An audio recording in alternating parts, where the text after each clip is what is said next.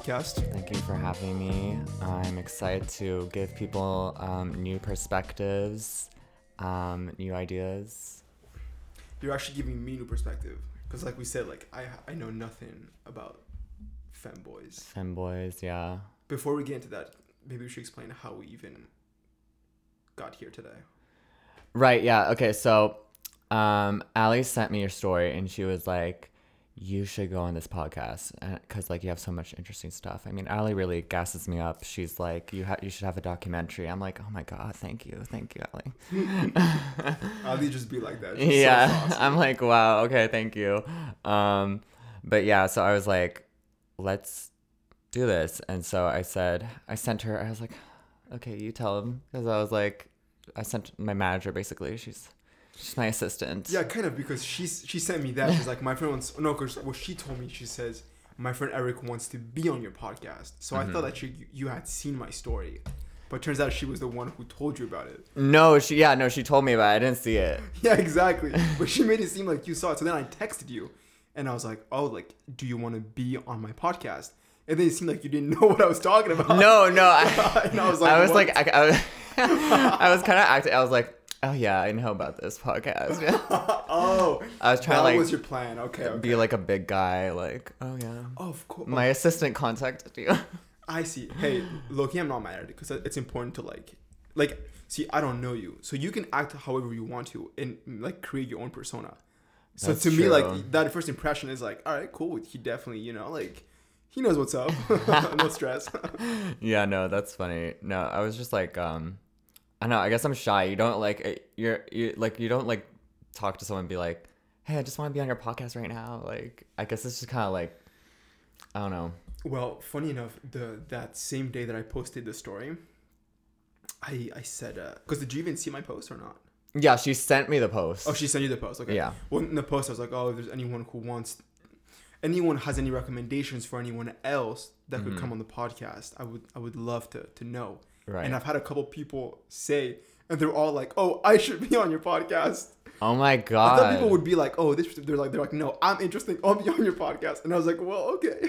Wow, what an honor that I'm here. No, honestly, I'm more interesting than all those other people. I guarantee it. I have so much interesting stuff. I'm putting like the points. I'm making like a. Yeah, so I guess today we're gonna be talking about AI. More importantly, like artificial superintelligence. It's like this idea of like an AI that's so intelligent that it can do anything, like almost godlike. Do you know about Neuralink? Yeah. Because I think that's more probable to happen way before some sort of like...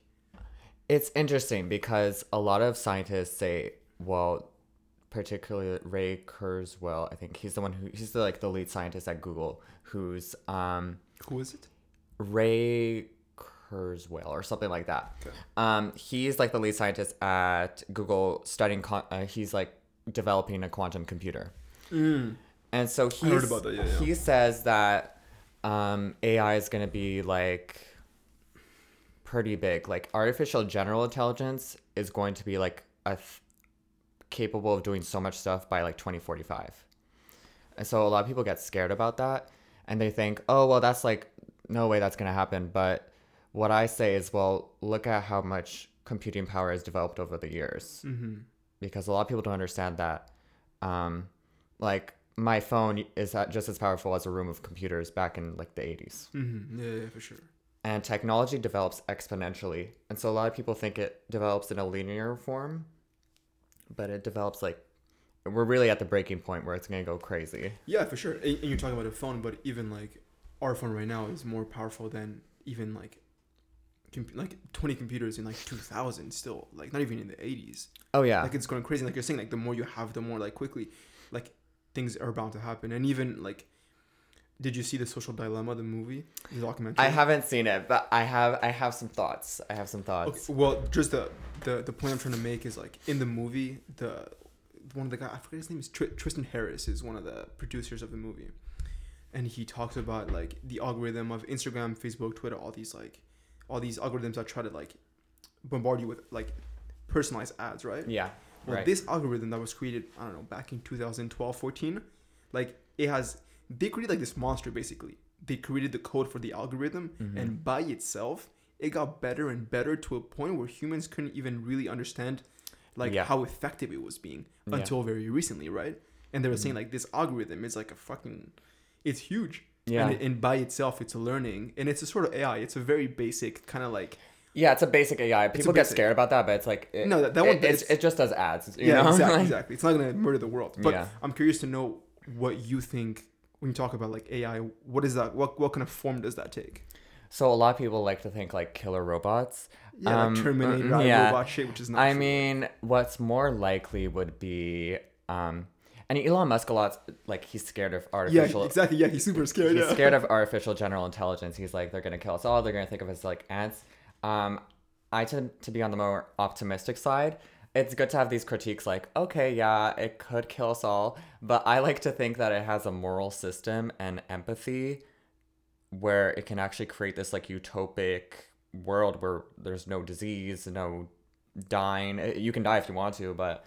I'm looking to upload my mind, like, you know, stuff like that. So if they were about to throw some new sort of technology and they were like, you can put your brain into the cloud, you would do it. Oh, 100%. I'm going to freeze myself. I told my mom that use my money in my bank. If I die now, use my money in my bank account to freeze my head.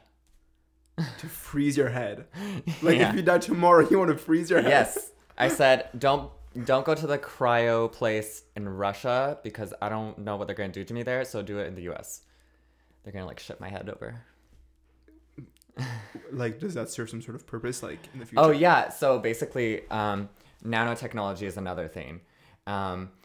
There's cons to it, like the gray goo scenario, which is basically the whole world gets encompassed in like this gray goo because of all these robots. There's a Futurama episode on it where like Bender is just like drinking beer and like the whole world is just isn't that every single episode? But but the more optimistic side is basically like you'll have these like little hospitals, essentially like these robots are basically like gonna just, oh, you have cholesterol, like it's fine, like we'll deal with it, you know? Or you have like a heart disease, it's fine, like you're good. You could eat unhealthy as much as you want. You could. So. Wait, hold on. Can I stop you right there? Yeah. Sure. I'm a little confused. So, when you talk of this utopic world, right? Are you talking about robots that we've created that have our minds, or is it like you yourself become kind of half robot, or is it like that movie? I don't know if you've seen that movie where it's like people wake up and they go into like this cabin that's like in their room. And then some robot that's in the living room. Basically, like you put yourself in a cell and your brain connects to your clone. And this clone like never ages and can do a bunch of drugs and it's like good forever. I think that having a more immortality on Earth is problematic because we just don't have the space and we don't have the like materials. I would rather have like just like kind of like Sword Art Online, like this anime where it's like you upload your mind and then you could just live in a world where you could do anything you want. A virtual world. Anything you want. Yeah, virtual world. Oh, so what you're talking about is purely virtual. You could do virtual, but there's also, that's like end goal, you know? That's like, we'll get to that later. But right now, you mentioned the social dilemma, which I have issues with. A lot of the time when people judge social media and other technologies, they tend to judge the concept, but not necessarily the companies and the hierarchies that are associated with that concept. So what I mean by that is social media is not a bad thing. It's good, actually. I think it's a net positive.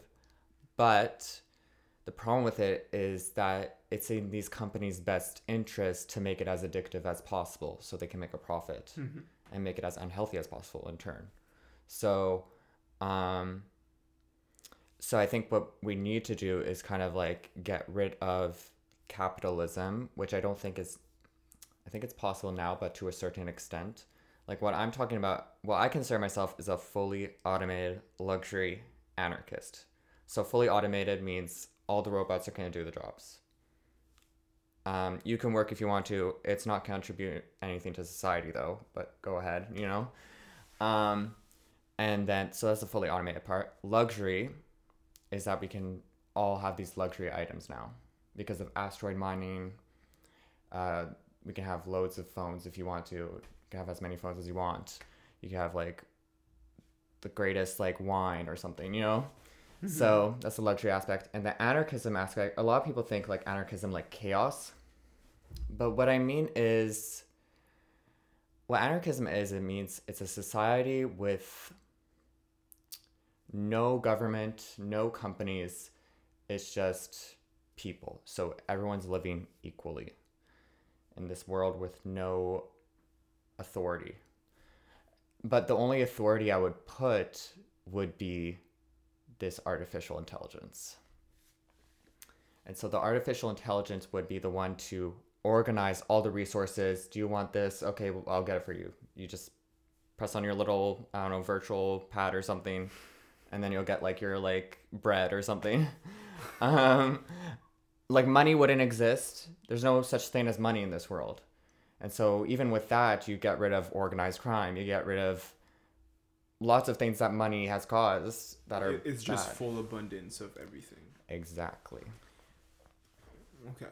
I have a couple of questions. Go ahead. Well, first of all, when you talk about everyone living equally, Right. that's not the actual definition of anarchy, because anarchy is, by definition, is complete chaos, right? It's a lack of. It's not though. Is it in terms of the definition? Is it not? No, I know it's a really big misconception. Like people think it means God. It really doesn't. Sorry, maybe chaos is not the right word, but it is like there's no government. There's nothing that kind of like. Yeah. Right now, if we had anarchy, it would be chaos. I don't agree with anarchism right now because I don't think it's possible. Because I think it would be chaotic to not have laws or government. Mm-hmm. But what I do think is with an AI that is so intelligent that it can manage all these systems, that it can that can make anarchy possible.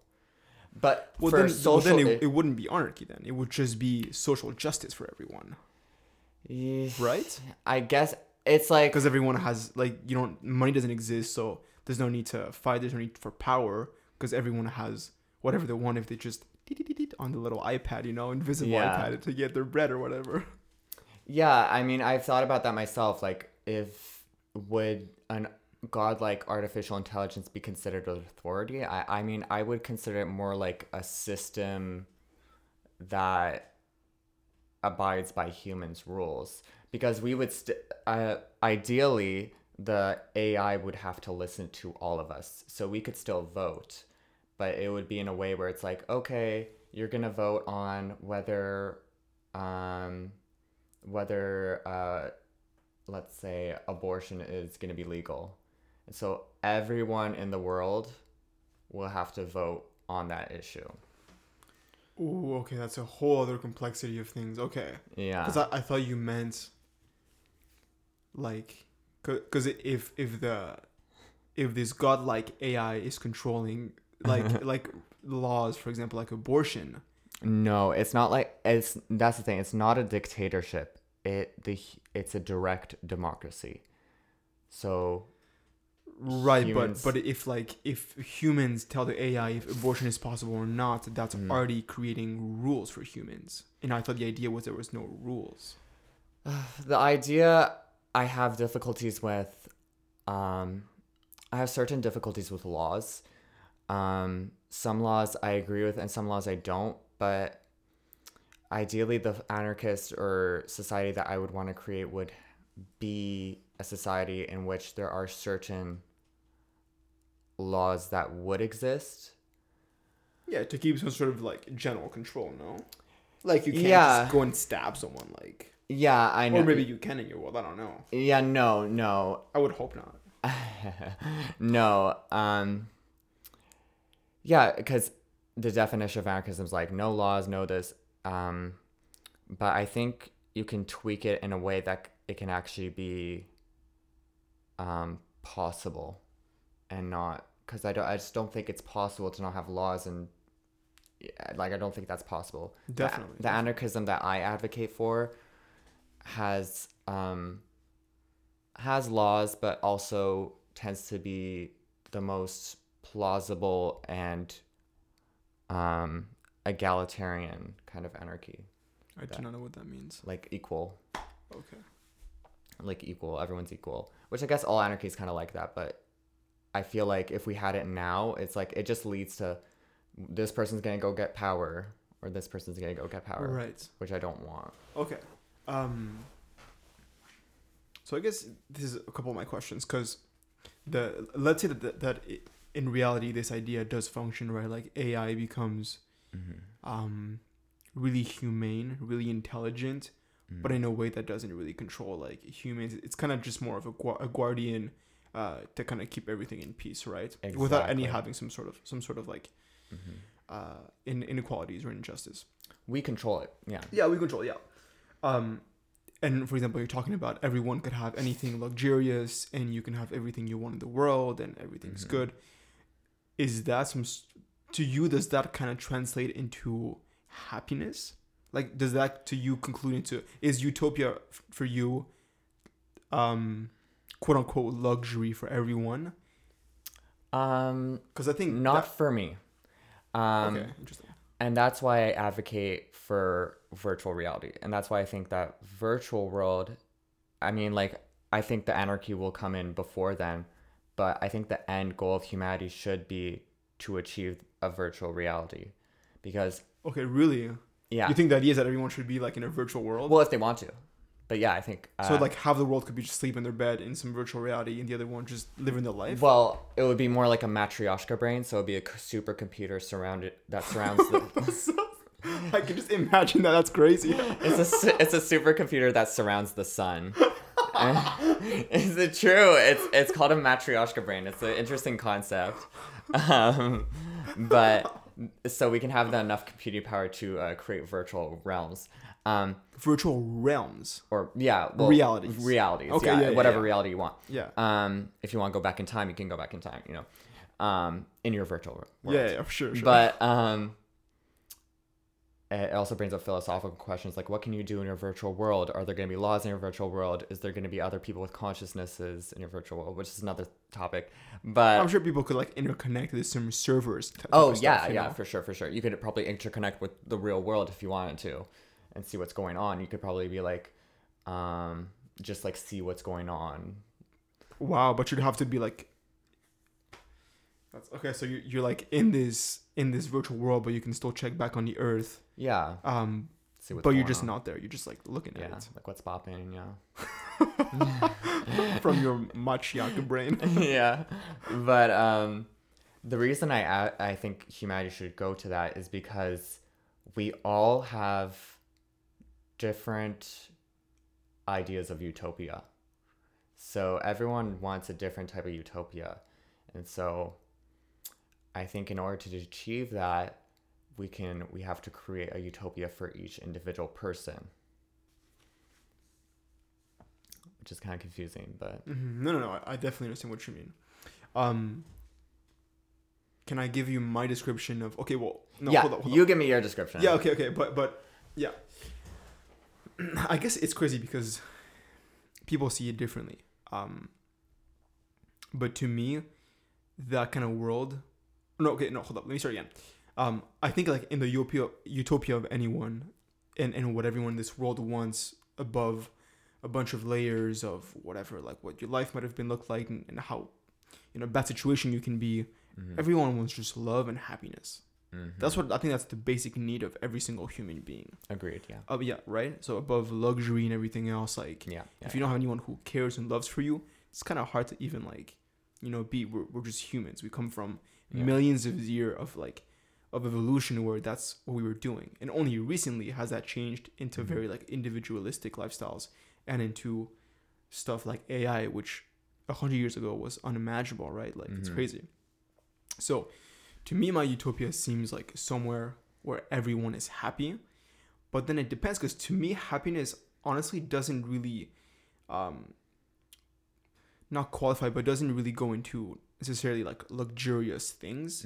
It comes into like passion and wellness.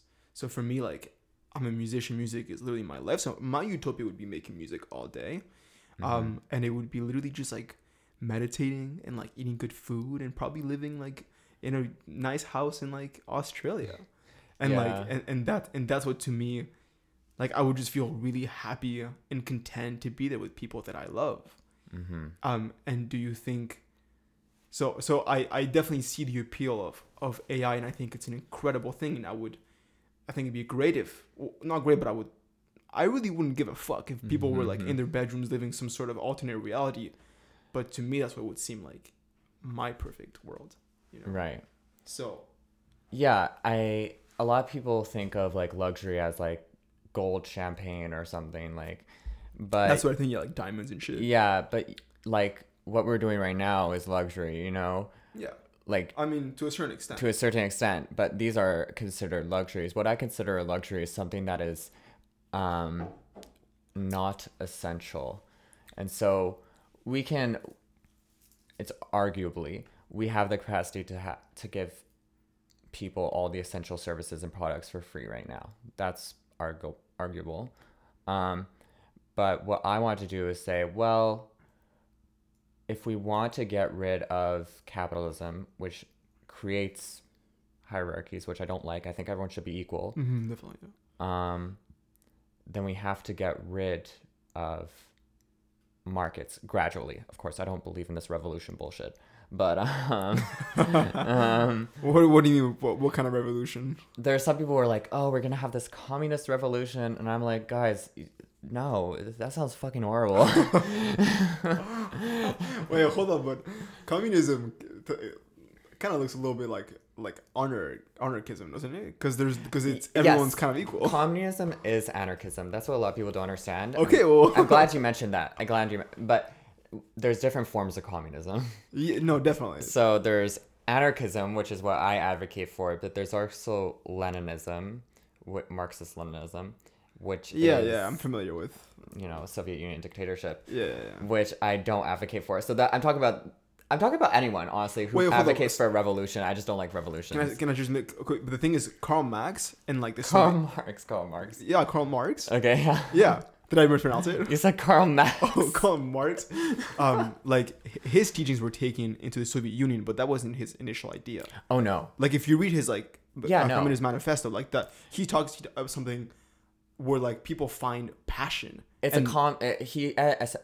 communism is essentially a commune.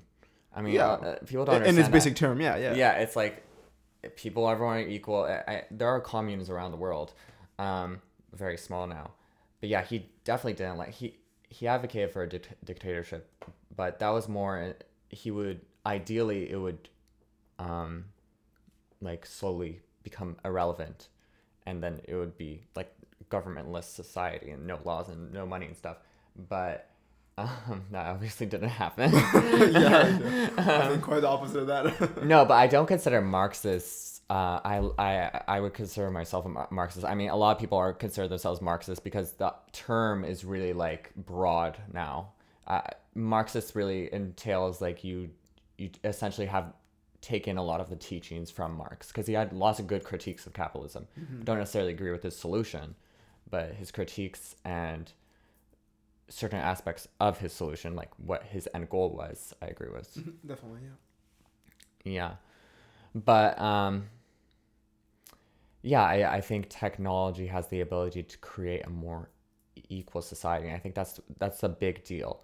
A lot of our wars, a lot of our systems are set up on scarcity. The fact that we have scarce materials and scarce resources. And so in order to change that, we have to not make them scarce anymore. I think the idea of even a nation or a country is problematic because it causes difference and friction within our world, and then that creates conflict. So, do you think that if everyone reached a point of enlightenment, I think you get a call? Oh, it's Discord. It's fine. Discord. Yeah, if you think that people reached a level of enlightenment like Buddha, right? Are you familiar with Buddha? Yeah, no, I find his teachings very interesting. Yeah, he discusses suffering and how it might be essential in order to have happiness. But yeah. Yeah, in which I definitely agree.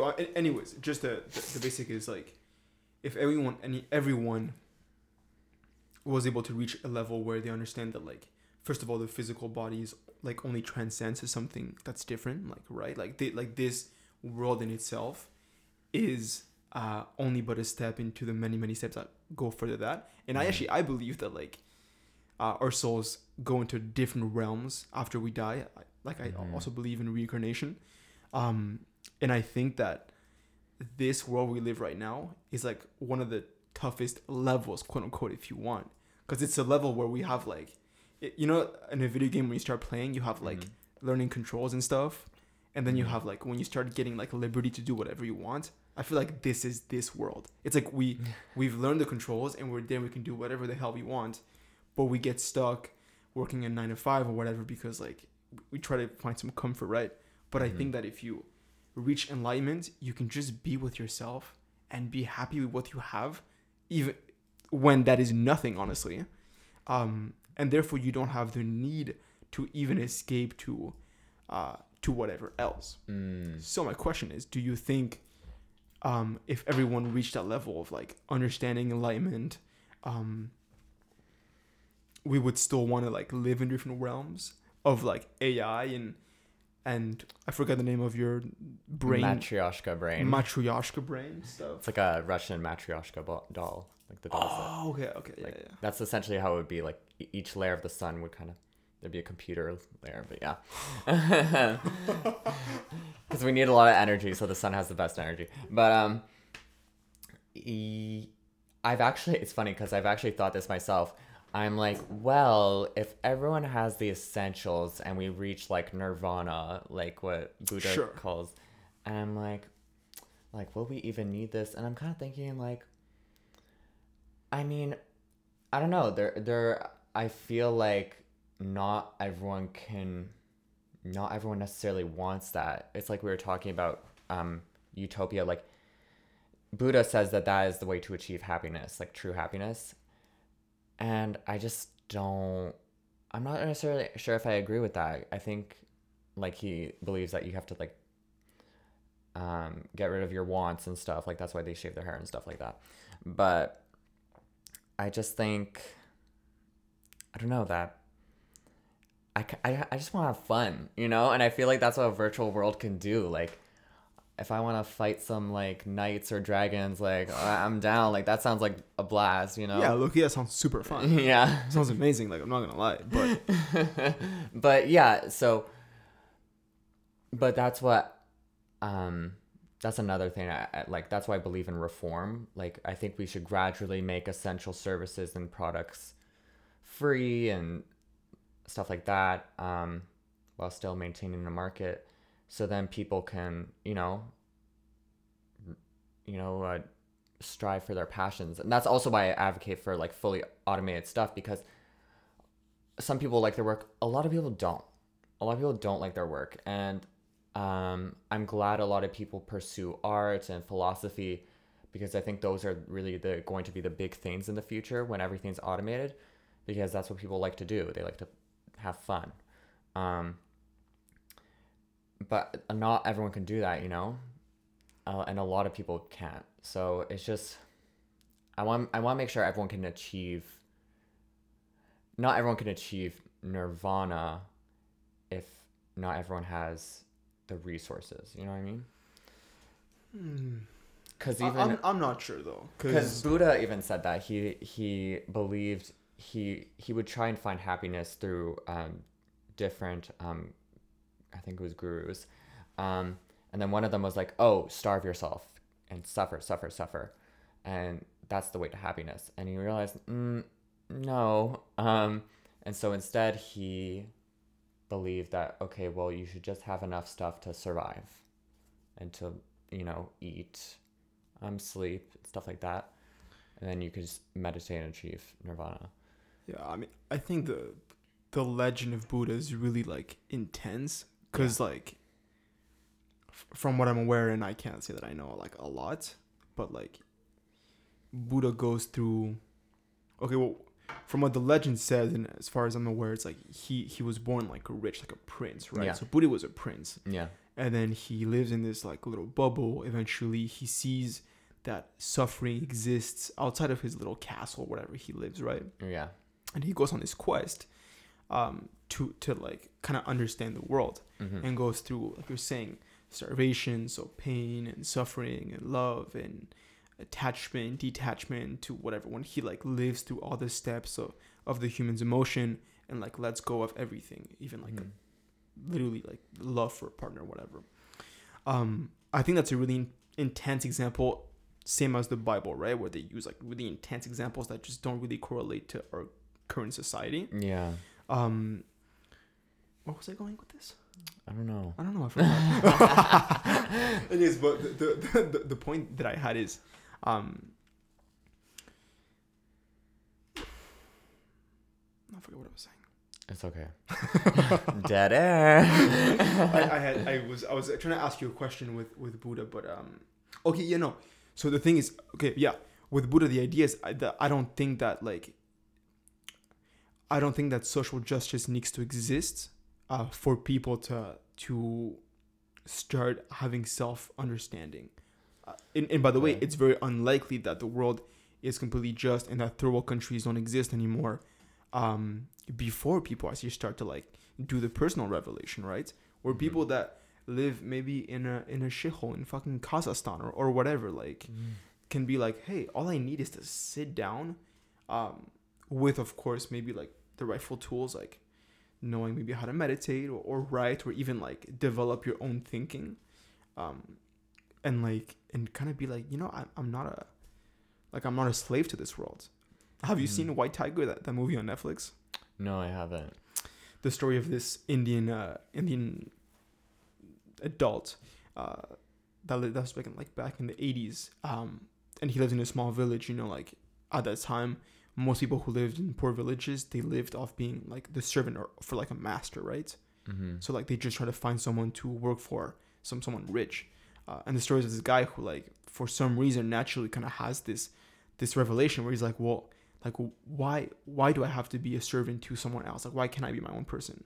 But most of India just kind of lives in that cycle where it's like people are so poor, you kind of like have a limited option, and people think you only have that, and they call it the rooster in the cage. You can only be this, and you're in a cage. Like that's what your life is. Until he was like, well, no, I can be my own fucking person. I mean, it's like a drama movie, but the days he breaks out of that rooster box, and I think that's what needs to happen for a lot of people. And I think of it more as like Maslow's hierarchy of needs, where it's like I'm familiar with it. It's like basically like there's like survival at the bottom, like eat, sleep, that stuff. Yeah. And there's like social stuff, like have friends, but you have to have each of these layers in order to reach self-actualization. And so that means like creating art, finding your true identity, finding your philosophical, like trying to find philosophical answers, having certain moral ideas that you've come up with, So, I just think people need essentials first before coming to that reality.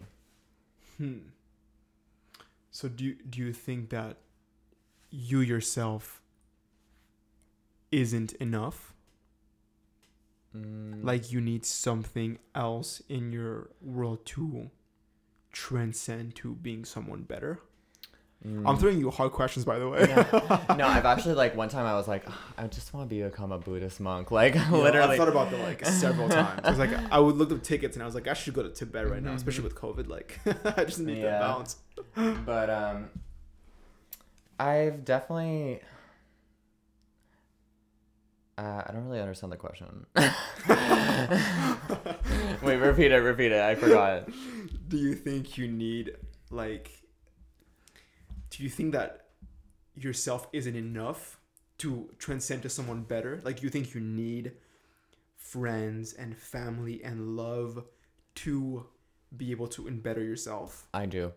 And that's where I kind of disagree with Buddha. I think you do need a certain level, a certain amount of, whether it's essential stuff as well as friends and family, and your own passions in order to create happiness.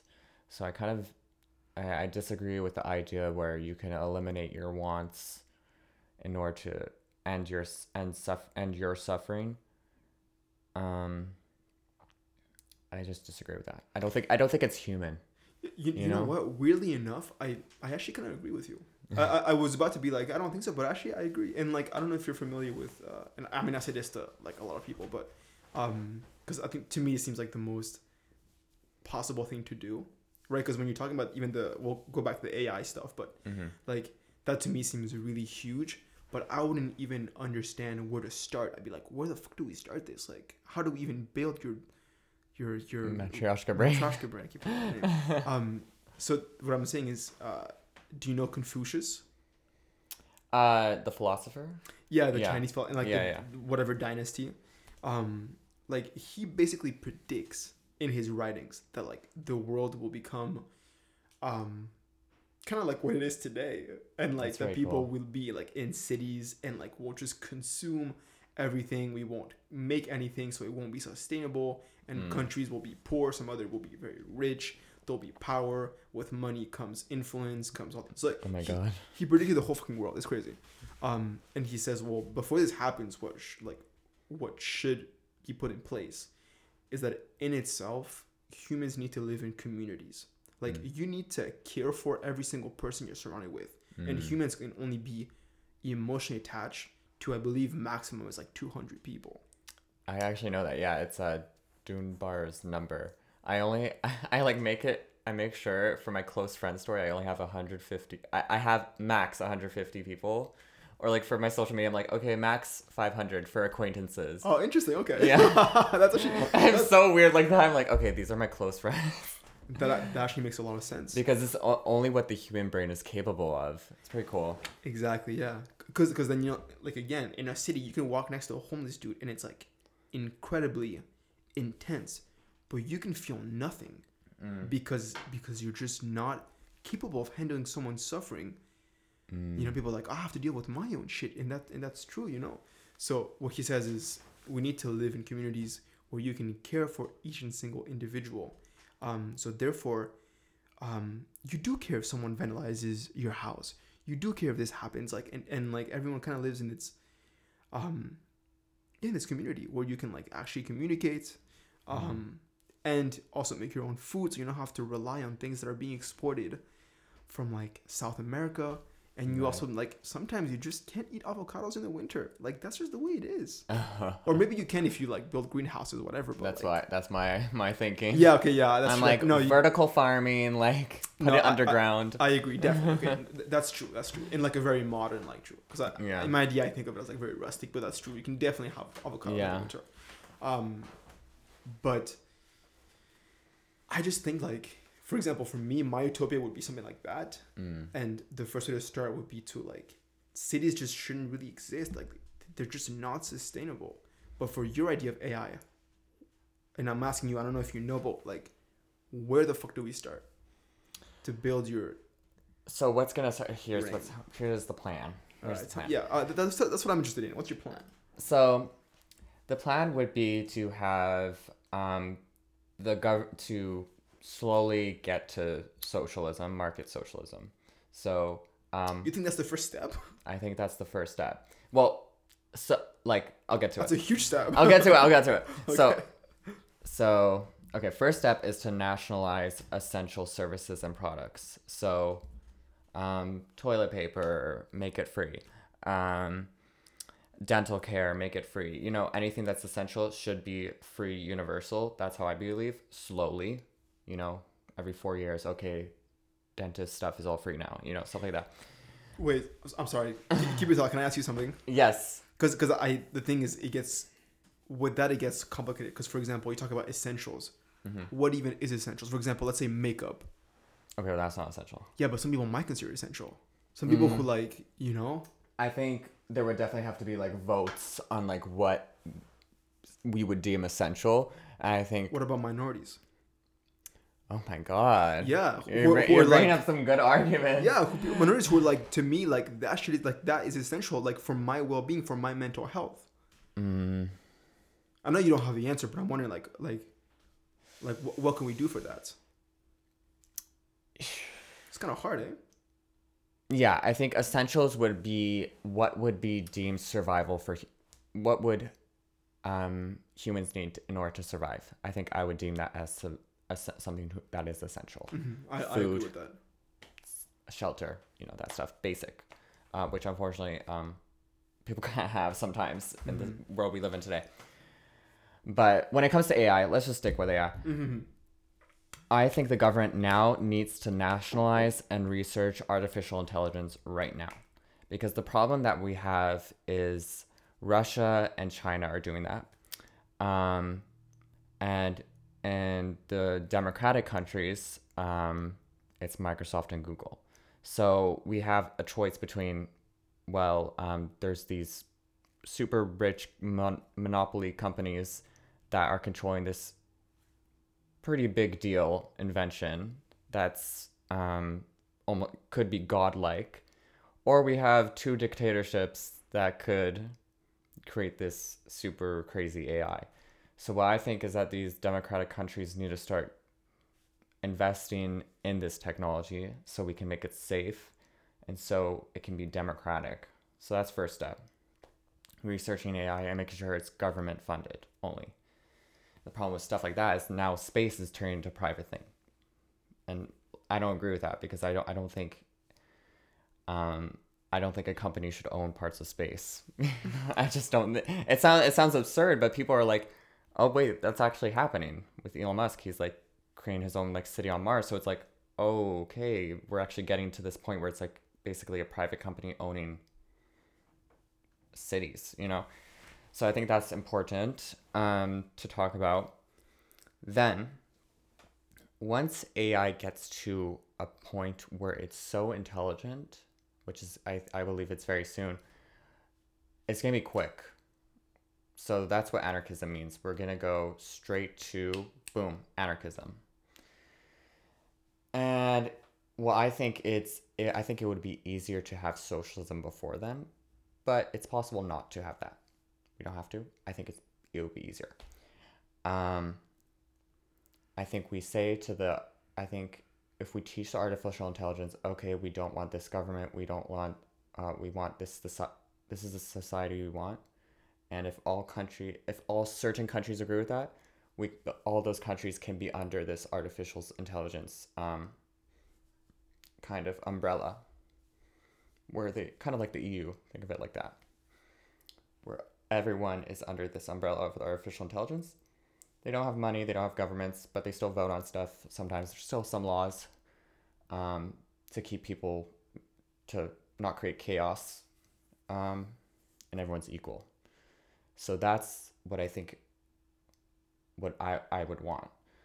But the problem is first, before then, a UBI is going to be essential.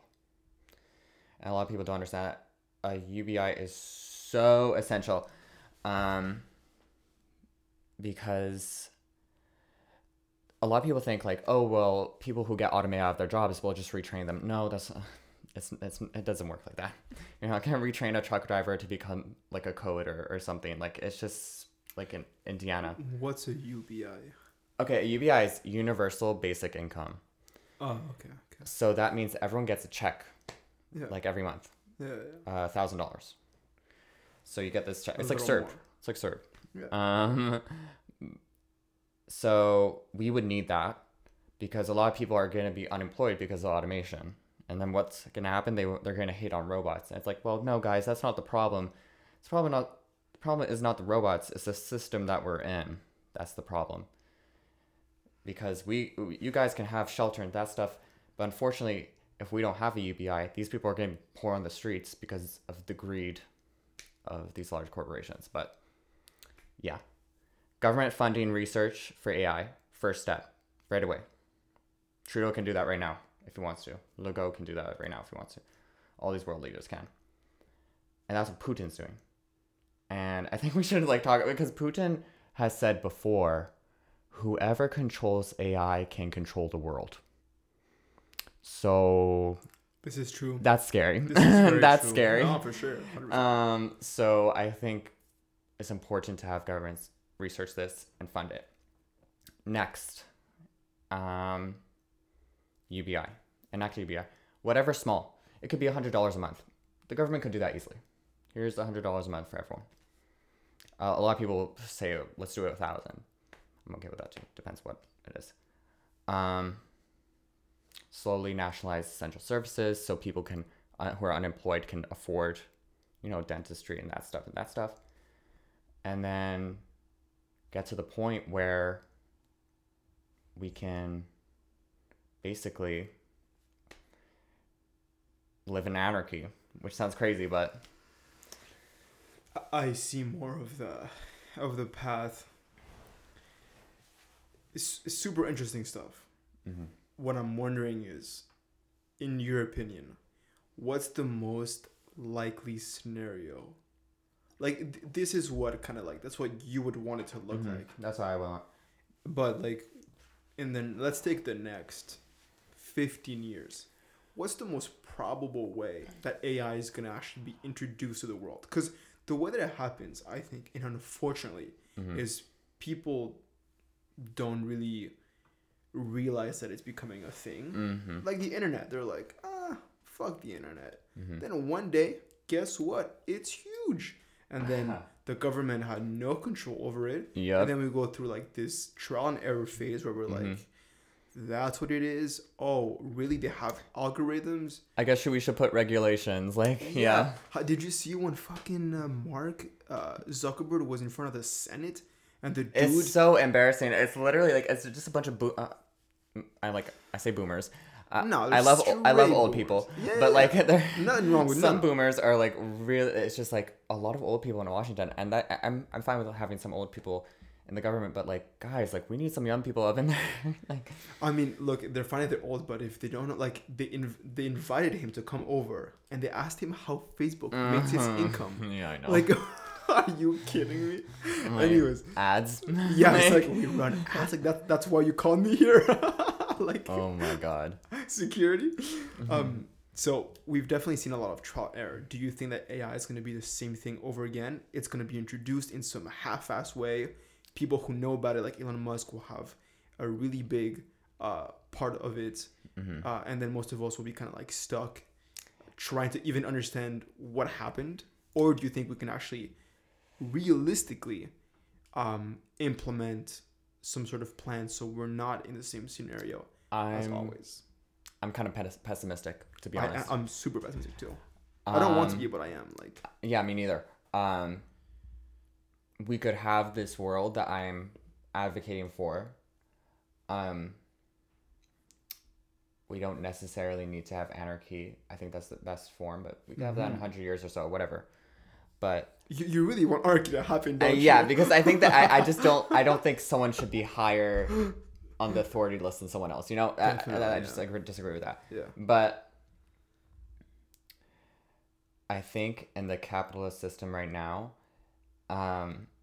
it's gonna be like a cyberpunk genre. I was gonna mention cyberpunk. And that's what cyberpunk talks about. It's essentially Did you play the game? I didn't play it. I want to wait till the bugs are fixed. I'm gonna play it when they come out with multiplayer because I'm like, okay, it's gonna be cheaper then. Hopefully the bugs are fixed. But yeah, cyberpunk, and this is a genre that came from the 80s, like Blade Runner and that stuff. It's anti-capitalist, and so a lot of people like confuse it with, oh, this is what technology could happen. That's what technology could happen under capitalism, under this system, under a dictatorship. Like China or something. I mean, it wouldn't look like that for us because we're not under dictatorship. But so who knows what it could look like that for us because we're privatizing everything. We're privatizing a lot of stuff. Ontario privatized their hydro stuff. Like imagine Hydro Quebec getting privatized and then they're raising up the prices. Yeah. Who owns it? I don't know. What's some company? Really? Yeah. I didn't know that. The UK has privatized loads of stuff, essential stuff like.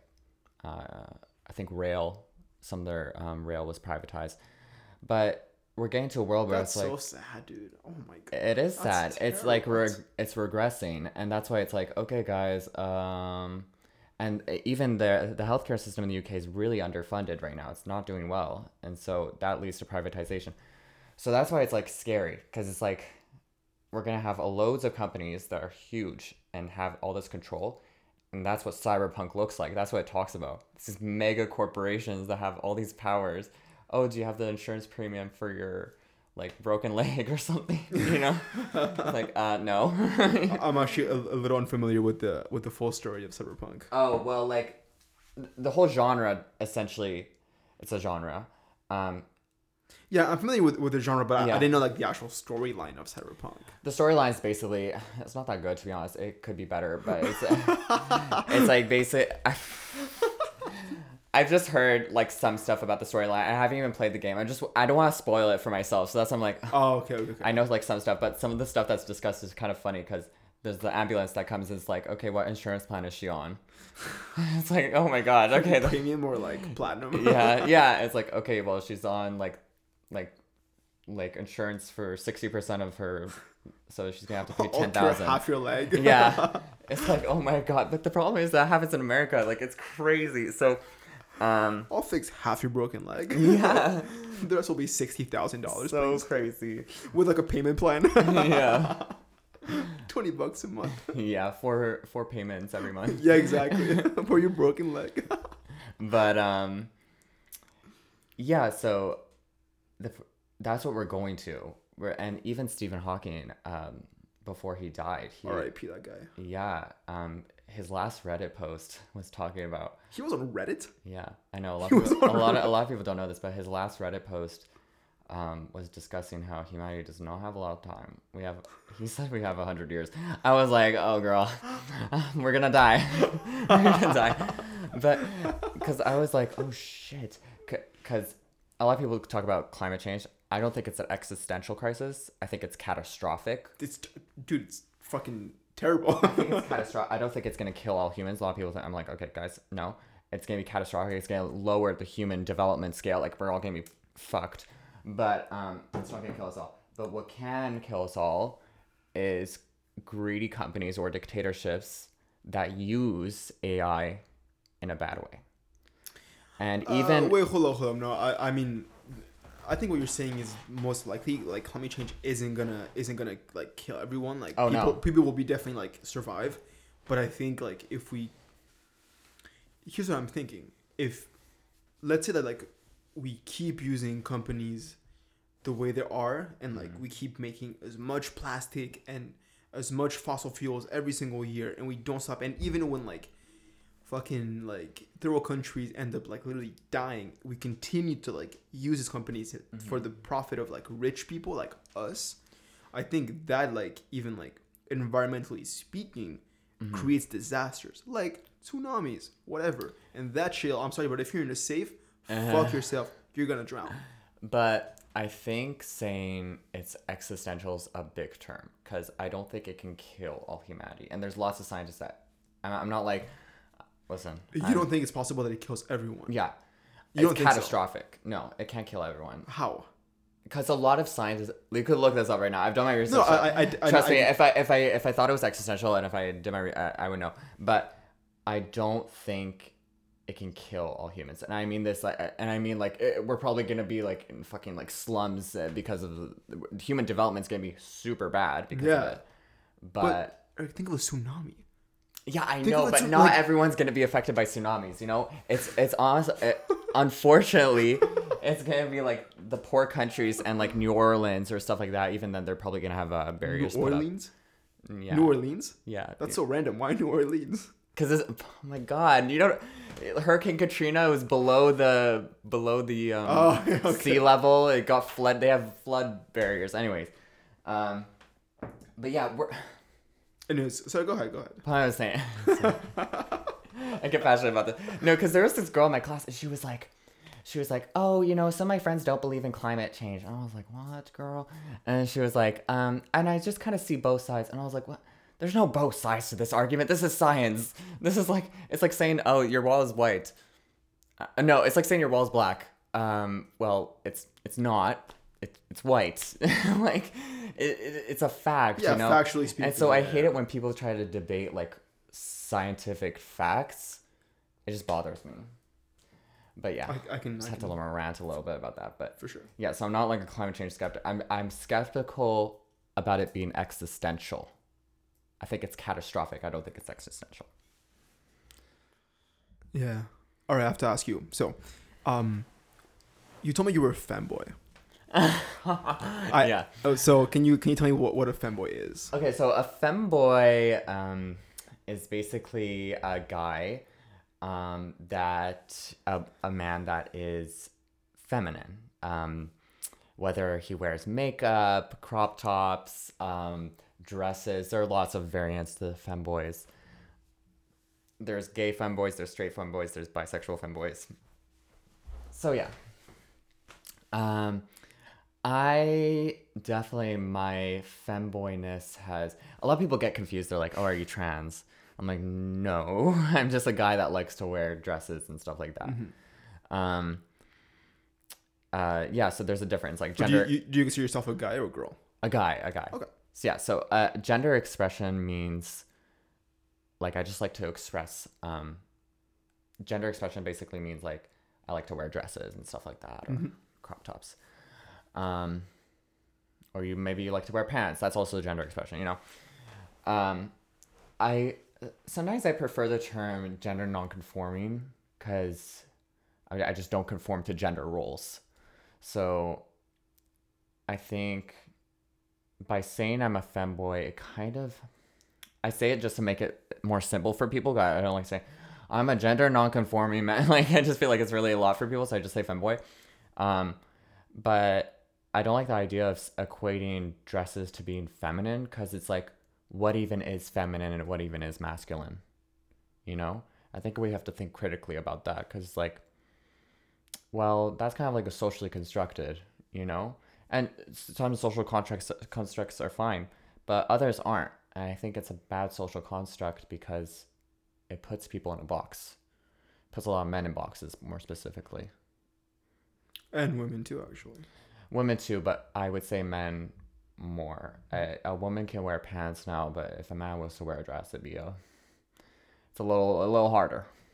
Yeah, but even stuff for like harder. Short hair for a girl, you know, it's still seen a little funky. It's still seen, yeah. Like, I'm talking like short, you know, like short for a girl. Yeah. Yes, but I would say for men who are femme, it is definitely harder for them. Mm-hmm. But you are gay, right? No. Or you're not gay? No, I'm bi. You're bi? Okay. Yeah.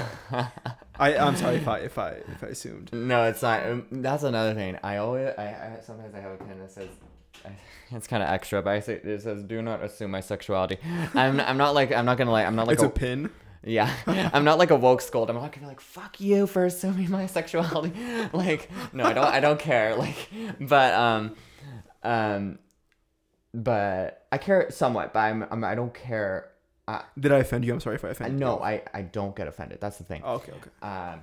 Because it's okay if you were. I'm sorry. No, if I honestly. No, don't be sorry. But yeah, so I'm bi, and I that's another thing I want to create I'm in a media program, and hopefully in media I create I can hopefully create characters that are like me, because a lot of people don't see like straight femboys. They're like, oh wait, you're not gay, or right. Oh, you're interested in girls. And they're like shocked by it. Even some girls, they'll be like, oh, Erik, you can come in here if you want. Like, I'm getting dressed. I'm like, no, it's fine. I'll just stay out. Because they think I'm gay. I'm like, no, it's fine. You know. I thought you would have taken advantage of it. Oh my god. I don't fucking know. No, it's fine. But I mean, even girls who know I'm bi, they're just like fine with it. But yes. But any other questions? Ask no, away. I think that's great. I mean, honestly, like I just by the name, it's kind of a little bit you know, it's my choice. Yeah, I thought femboy was like something to do with feminine, but no, for sure. I feel like I don't know if I want to get into this because I don't think I could formulate correctly. Yeah, no.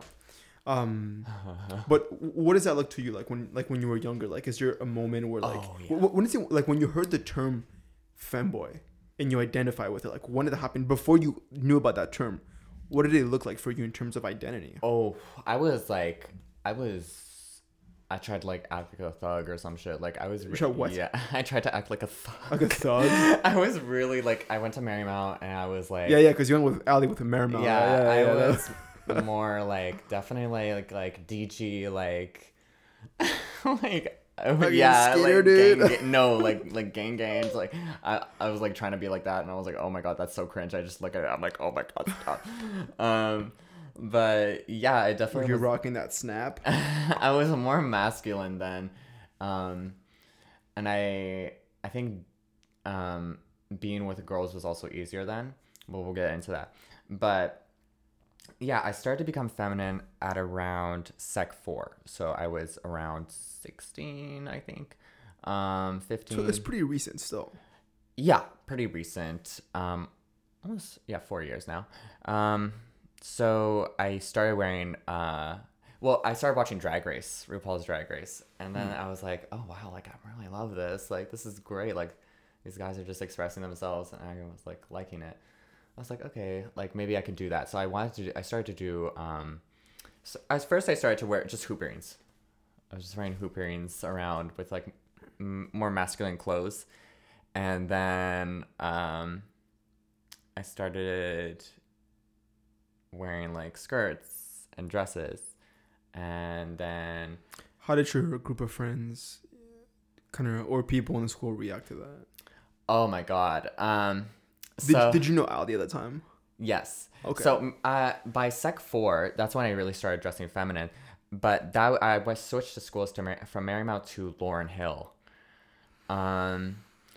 So. Oh yeah. Okay. And Laurel Hill was actually definitely a little more classy than Marymount. Kind of, but it was actually kind of less accepting. Actually, a lot of people get surprised by that, but I'm like, you know what? That makes sense actually. Yeah. Because Marymount seems kind of like a free for all, and like but like Laurel Hill is like these suburban kids, and it's like exactly.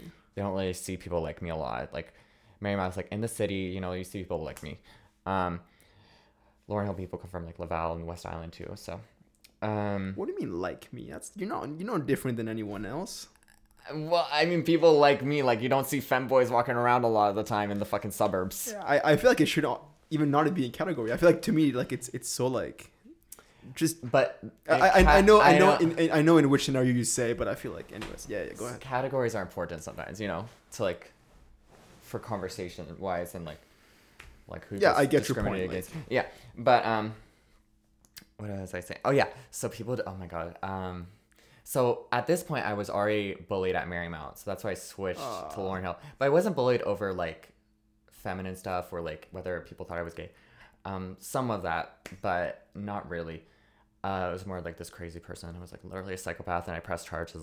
Went to court and everything. Oh damn. Yeah, she got locked. She already was locked up before, and then she unfortunately did not get locked up with me, but. Yeah. Because you were locked up? No, I wasn't locked up. My friend was locked up with her. My ex-friend was locked up with her. Crazy shit happened. Anyway, sounds complicated. Yeah. Yeah. So I switched school. I was like, fuck that school.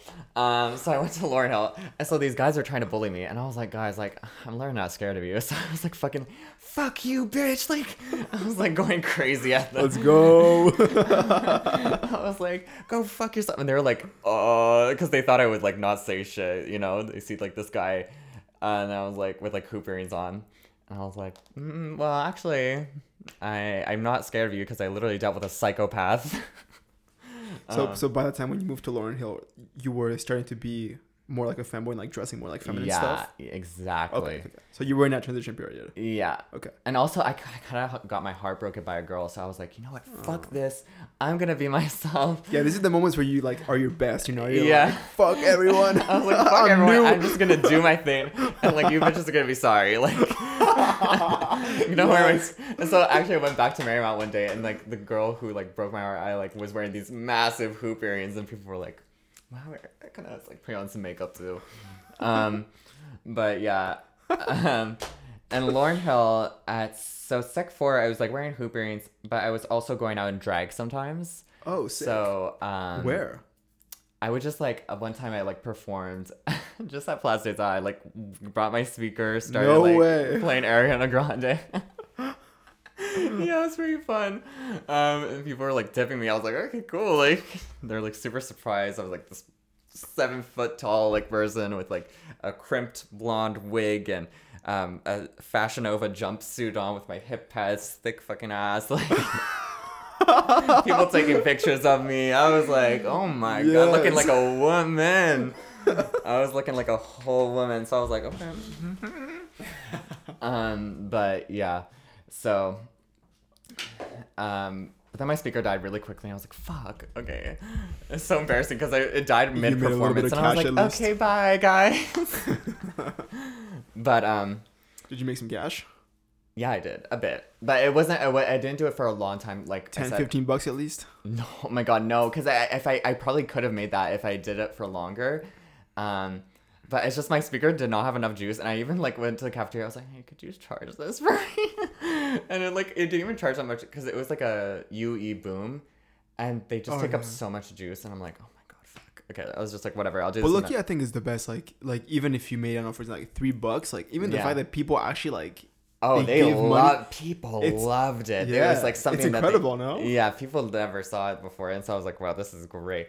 And then I went to school the next day, and they're like, oh my god, Eric, like I didn't even know that was you on your story. Like they're like, I was like, who is this bitch with the fucking big ass hair?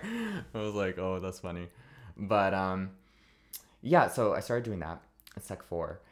Sec 5 came around, and I started dressing even more femme. So that's when I started to buy makeup and stuff, and I was like, okay, I really want to do drag more, and so I started gluing down my eyebrows and shit, and Sec 5 was when I started wearing a skirt to school, and so when I started wearing a skirt was kind of caused a big deal for the school admin as well. They were like, well, it's not in the rules that you can wear a skirt. Did you have a uniform? Yeah.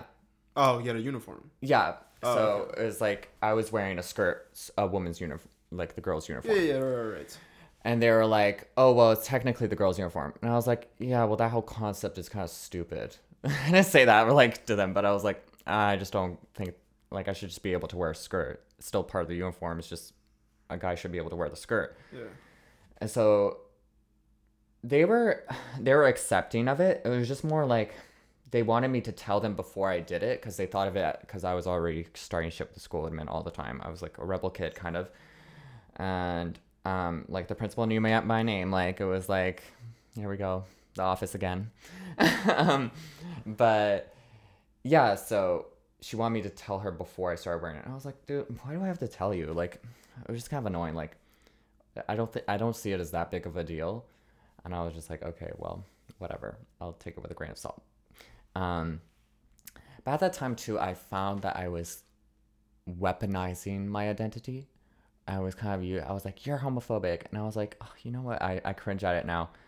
Because I've said that to like the VP, and when he wasn't being homophobic, I would use my identity as like an argument. I really hated that about myself, and I'm glad I don't do it anymore. But and then like he called the next day, and to my house. It was like pre-prom. So I was like, had my little suit on with my makeup and a bit of like some foundation, like my hoop earrings, of course. And I was voguing, and that's where everyone's like, oh my god, you're crazy. And I'm talking about real voguing, like Vogue Femme. Like I used to do some of that. Not like, voguing like on Drag Race. But yeah, so I called him homophobic, and then he called the next day at my morning at my mom's, and he was like, it sounded like he was about to cry, and I was like, oh my god, I feel so bad. And so like I said sorry to him, and I was like, hey, like I'm sorry about that. Like I gave him a letter too. I was like, here's the letter. Like because he called you like crying because he felt bad. He wasn't crying, but he was definitely emotional. Yeah, he was emotional because I called him homophobic, and he was like, my sister's gay, and I was like, oh shit, okay, sorry, buddy. Like, I really I'm sorry, That's pretty big actually for him to do that. Yeah, well, yeah, it is big, and I'm glad he did it because it kind of like it made me self-reflect because I was perspective. I was like, you know what? Because I see people do this a lot, and I kind of called them on it. I'm like, you know what? Like, stop weaponizing your identity because this person's obviously like not racist. This person's obviously not homophobic.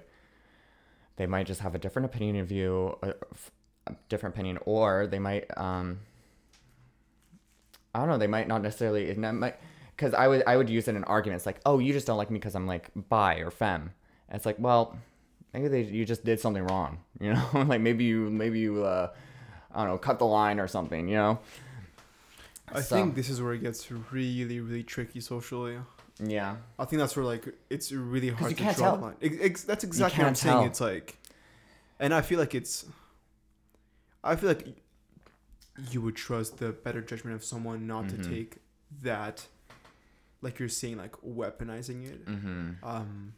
But for sure it happens. And I think that, like, I don't know, especially now, like, with the, like, politically correct, which I really agree on, but the thing is, I don't know, I think it's kind of hard, because you just, like, you never know too. Like, imagine you said to, like, I would never say that to someone. Imagine someone says that to someone, you're like, oh, you're just saying that, and like, what if the person actually is a homophobe, and you're like, oh, like, what the fuck, you know? Well, yeah, I mean, that's the problem. Complex. It's really difficult, because I'm like, when you're constantly being attacked for, like, your identity, it's kind of like, oh fuck, like, yeah, well, exactly. I guess you must be like one of those. But it's I try to tell people, you know, just breathe and kind of see the situation, like, maybe that's not, you should think the best of someone, you know, and wait till they actually call you a fag or something, and then you can be like, okay, now I get where you're at. Sometimes I do that because I'm like, oh, they're gonna get mad at me and they're gonna call me a fag. Yes, now I can call them homophobic. And then you're right. Because I'm like, sometimes just like, oh, I just know you want to call me that shit.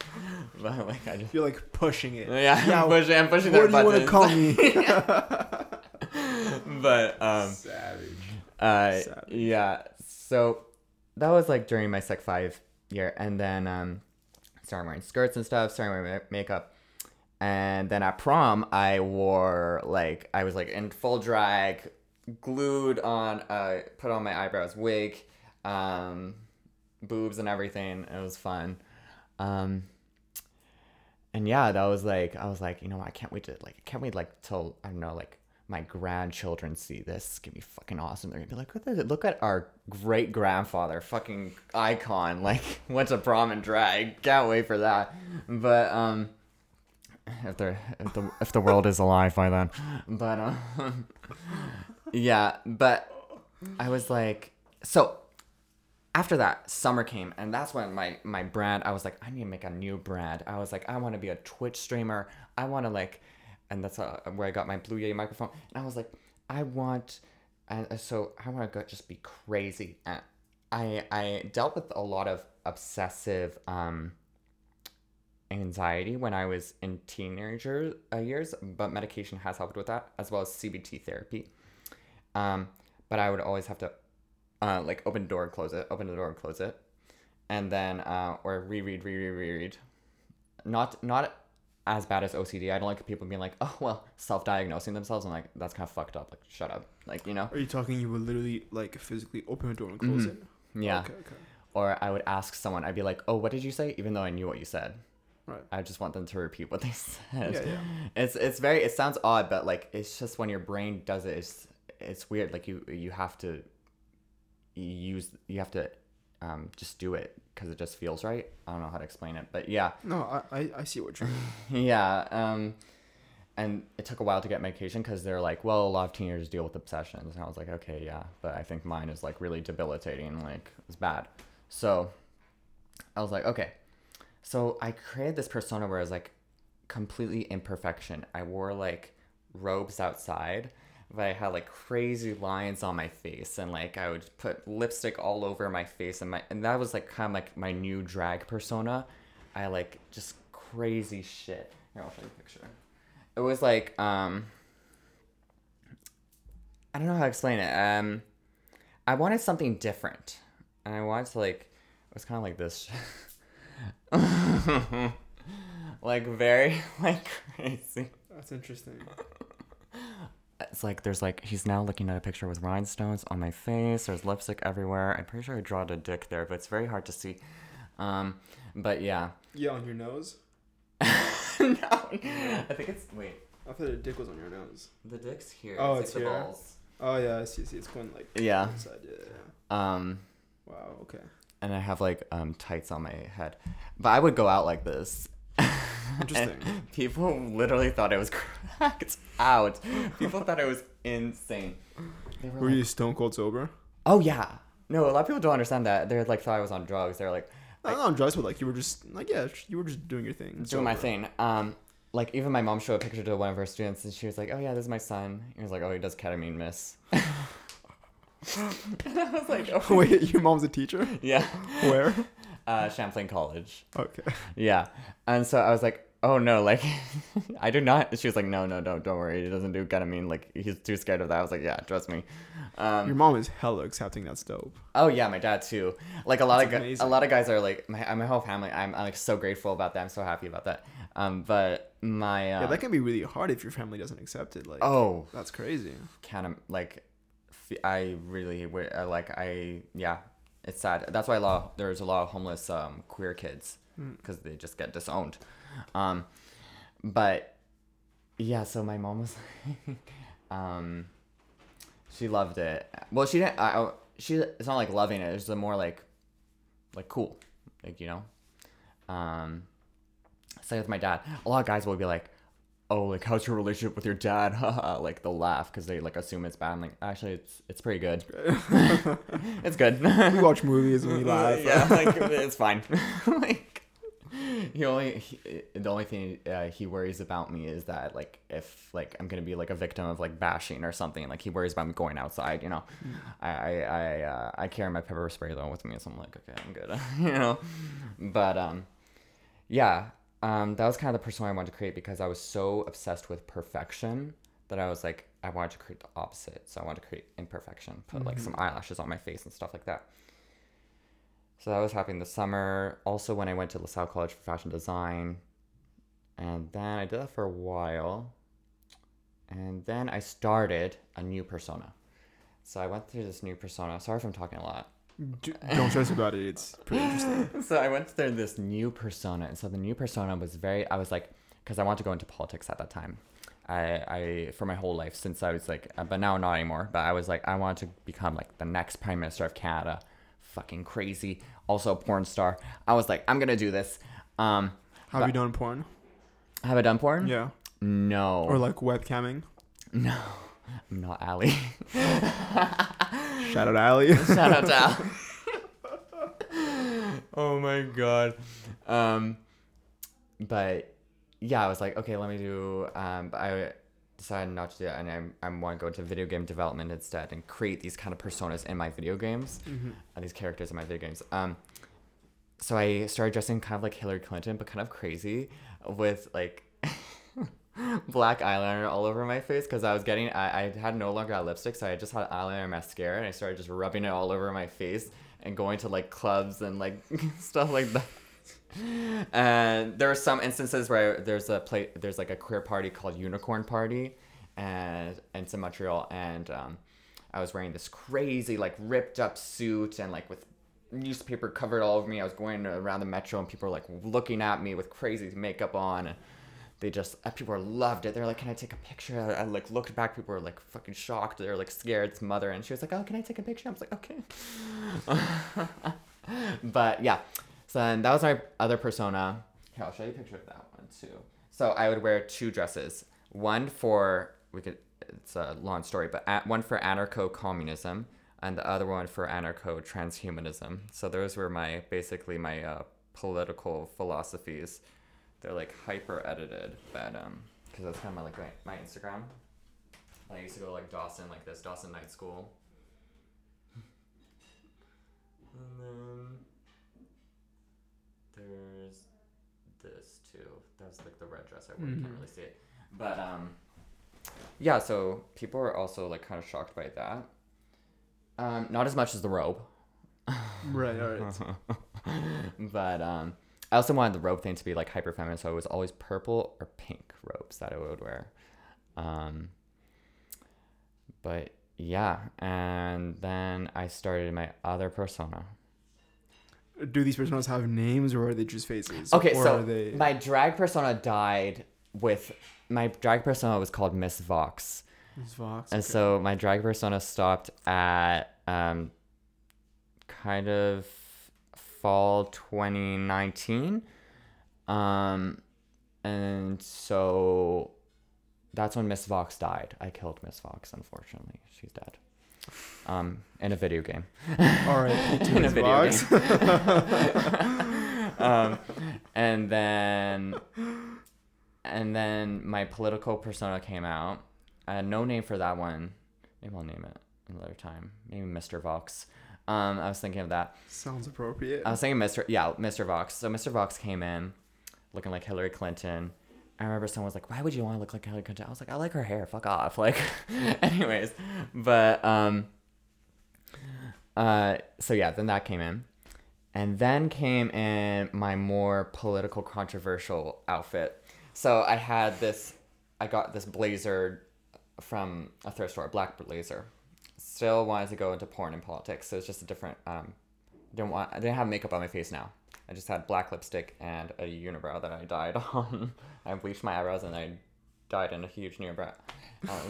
And at first I wore a wig, a black bob wig, and people thought I looked like the girl from Incredibles, that lady, the short lady. I don't know.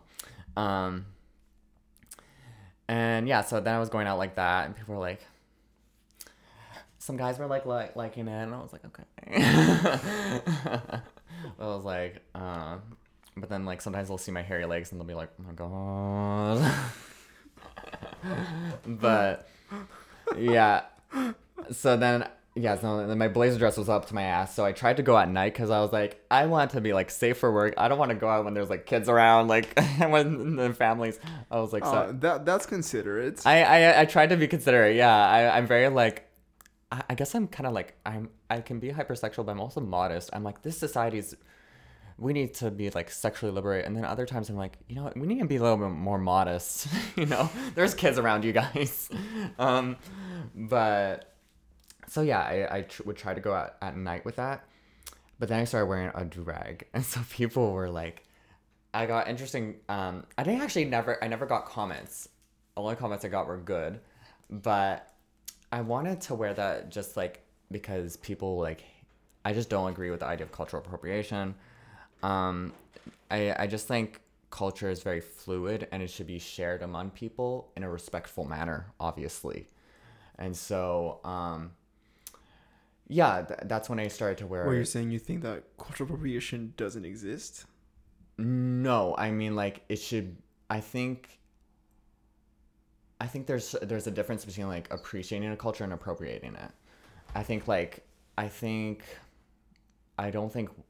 white person can wear like a do-rag if they want to, you know, as long as they're respectful and know where it comes from, you know, or dreads. Like I don't like agree with that. So that's kind of why I wanted to wear a do-rag, because I was like, I kind of wanted to get away from these people who were very like woke scoldy, where it's like they weren't like open to other people's opinions or open to other people's concepts or just open to new ideas. And I was like, you know, I'm like very leftist. I'm very into social justice as well, but I just think we can have different ideas, you know? So I kind of used that not only because I liked how it looked, but also as a way to get those people away from me. Because a lot of those people are attracted to me. They're like, not like as friends too. They're like, oh, we're going to be really good friends. Even people say that to me now. I'm like, honestly, probably not. Sorry to say, like, probably not. You lame. Yeah, yeah, no, literally, I'm like, I'm sorry. I'm probably not going to be friends.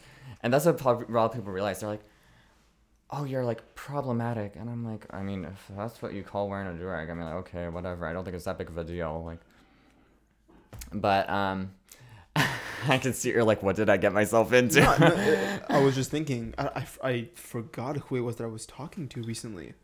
I forgot who it was. But they were saying the same. They were like, don't name them. They're going to get canceled. I'm okay with being canceled. Once you're canceled, you don't got to get canceled. That's my motto. You want to be canceled. I want to be already canceled, so I don't have to get canceled. You thought I was going to cancel you? Yeah. I was like, oh my god, he's looking at me. He's going to fucking cancel me. No, I was saying... For wearing a do-rag. Look, no comment for a lot of things, because I feel like my opinions aren't like fully formed for me to like... That's fine. Don't get into politics. No. I think it's... But I'm telling you, it's just like, oh, fuck. No, I disagree. I That's think bad. you should definitely like. I think it's the responsibility for each civilian to actually know like what we're talking about. And one thing that I've actually tried to work a lot on, and something that I used to do a lot before was like you would tell me something and I would pretend that I would know. Oh yeah, sure. If I don't know, I'm Oh, gonna I tell hate you. that. Yeah, no, please tell me. I don't know. Yeah. So that's why like even stuff with like the GMOs and it's like I'm just not aware, so I'm not gonna pretend that I know what the fuck I'm talking about. Right. But for stuff like cultural appropriation, I think again it's so complex because like it goes down to like things that I don't know. It's like it's some stuff that we just like haven't lived, and I think that if I can find my way to express myself without compromising how another culture feels, I think I'm gonna take that route. But I do understand the fact that like if it's done respectfully, but I don't know. I think that there's certain choices that humans can make that I don't know are considerate and don't take away from your liberty of expression. You know. Well, that's what I mean. I think I believe in freedom and liberty, and so I think you should, if you want to wear that, you can wear that. You know, and you have to live with the consequences, of course, of what you wear. But you should still be able to wear a do-rag, and also sometimes it's like I find usually it's like a lot of white people who get mad about it, and like a lot of black people, because I went to Marymount. I was like a minority in my school, but they don't give a fuck. A lot of black people do not give a fuck if you wear a do-rag, to be completely honest. And I tend to think that it's usually like white allies that time and time again. I find this like with straight allies as well, where they'll speak for marginalized groups. Mm-hmm. And it's like, dude, like sometimes people will speak for femboys and they'll be like, stop sexualizing us. I don't give a fuck. You know, I'm never sexualized in society, like ever. They were talking about like women sexualizing femboys. And I was like, girl, it's really hard for me to get a girl because I'm femme. So I just don't like it when people speak for others. Mm-hmm. Although I know their intention is okay, I'm a strong advocate for freedom of speech as well. As long as it's not calling for violence or extreme misinformation, like what Trump was doing at the riots. But yeah, I want to ask you a question, but I really don't. It's important for me that it doesn't seem like an attack. Like I'm just really go ahead. curious. I do not like, yeah. For example, like if you were a do-rag, like do you, like what exactly does that? What does that mean to you? It's really not that deep. I just thought it looked good. You know? Right. A lot of people think there's like a deeper meaning. The other deeper meaning was to try and get those people away from me, because I would attract people who would be kind of woke scoldy, and they would try to scold me for not having the same opinions as them. And I was like, well, sorry. I definitely agree. So let's say if we dissect that, for example, let's take because what I had also like what I expect, but I thought it also wasn't that deep. You know, it's just like you wanted to wear it because it looks good.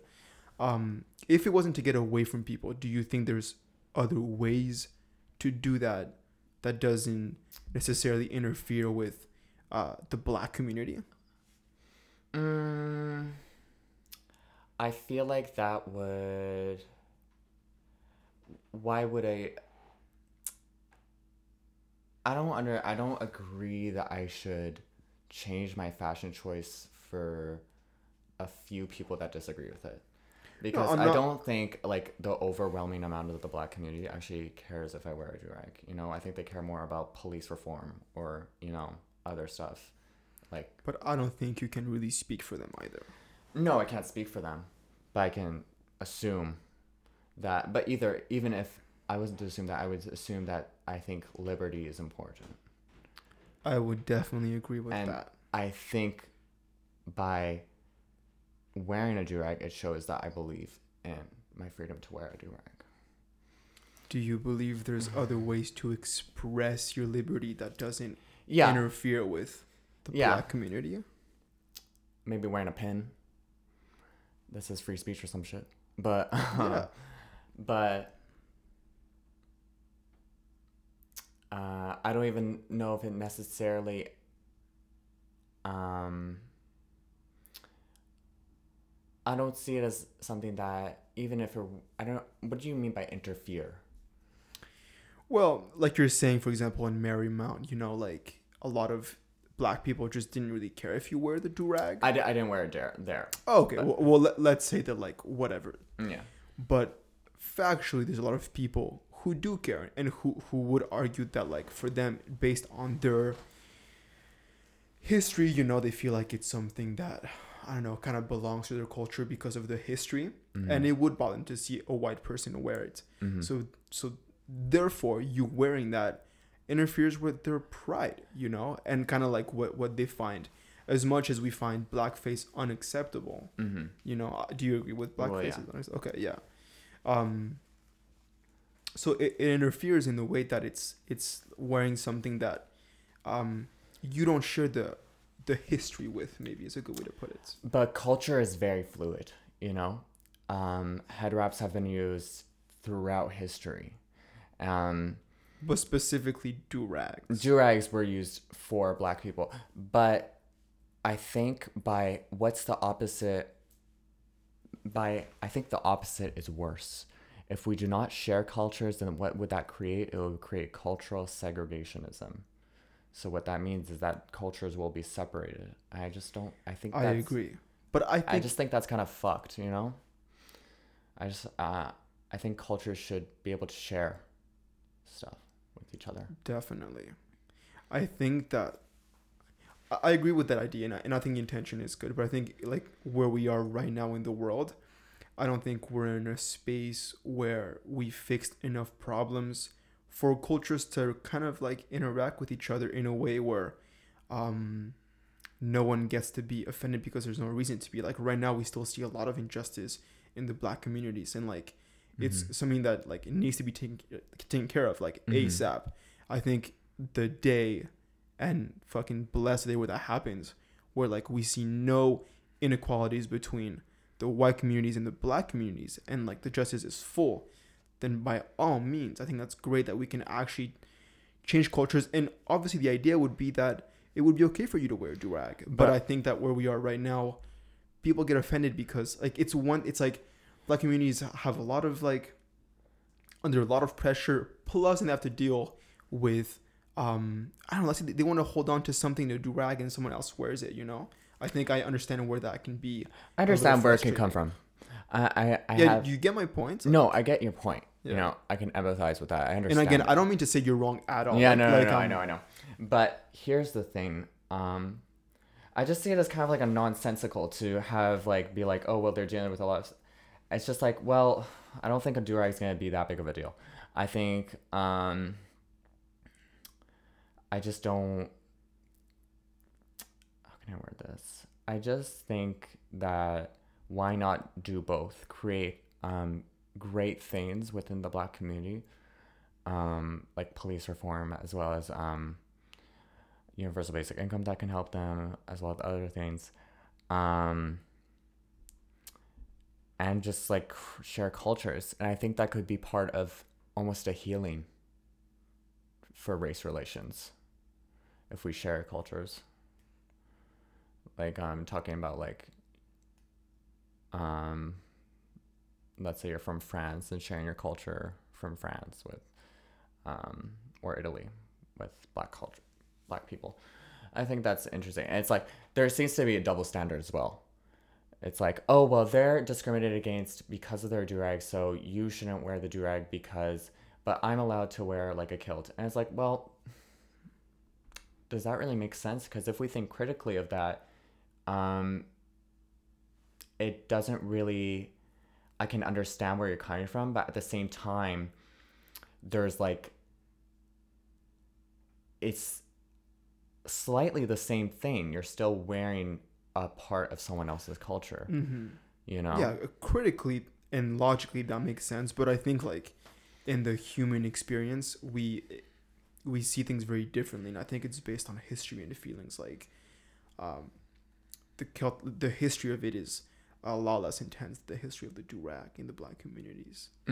So I think that like critically, yes, they're both things that you wear from different cultures, if you put that on a board, like, yes, why one is acceptable, why not the other one. But when you look at like what that, like, the weight that carries behind it, right, and the human experience, I think. Anyways, I don't know how we got here. I want to ask you a question that's totally unrelated, unless you want to say something else about it's fine. this. No, I think we I think we did it around. Okay.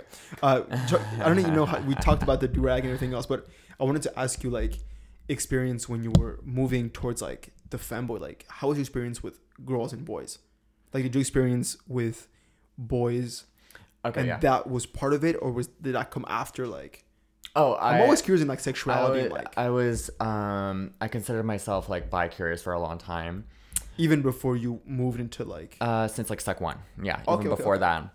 And I always had kind of like I don't know why there's like still like not enough research on this, but like a gay accent.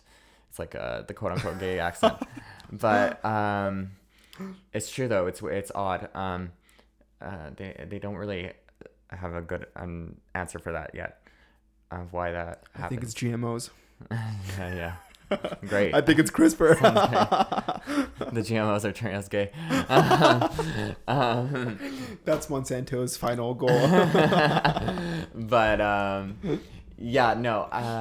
So I was always gender expression and sexuality are different, but there is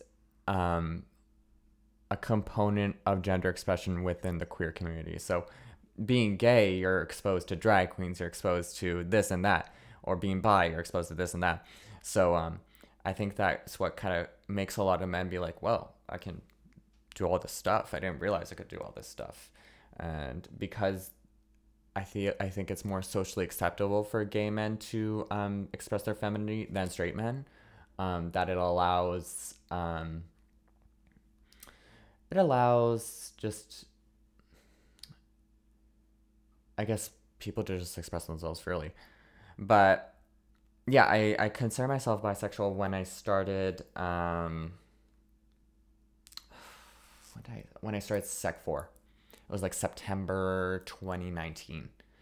So it was when Miss you were in Sec 4 in 19? Okay. No, probably 7. Sec 5. Yeah, probably. Sec 5, 2019. Yeah. No, that makes sense. Yeah, Sec 5, 2019. Yeah, so that's when I was like, okay, I'm like, bye.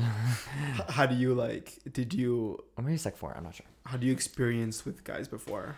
Yeah, so I've had many experiences with guys. I lost my virginity to a girl when I was more masculine. It's very difficult for a femboy to find a girl. That's... And I think that's what makes a lot of straight men not want to be a femboy, because for a lot of men, their behavior is a result of who they're attracted to. And so it's like, oh, I can't act like that because, I can't get that girl. And so I was like, I made a significant choice. I will say, it was easier for me because I'm bi. So I was like, okay, fuck it. I can just be with guys if I want to. Although I would like to be with girls because it's more,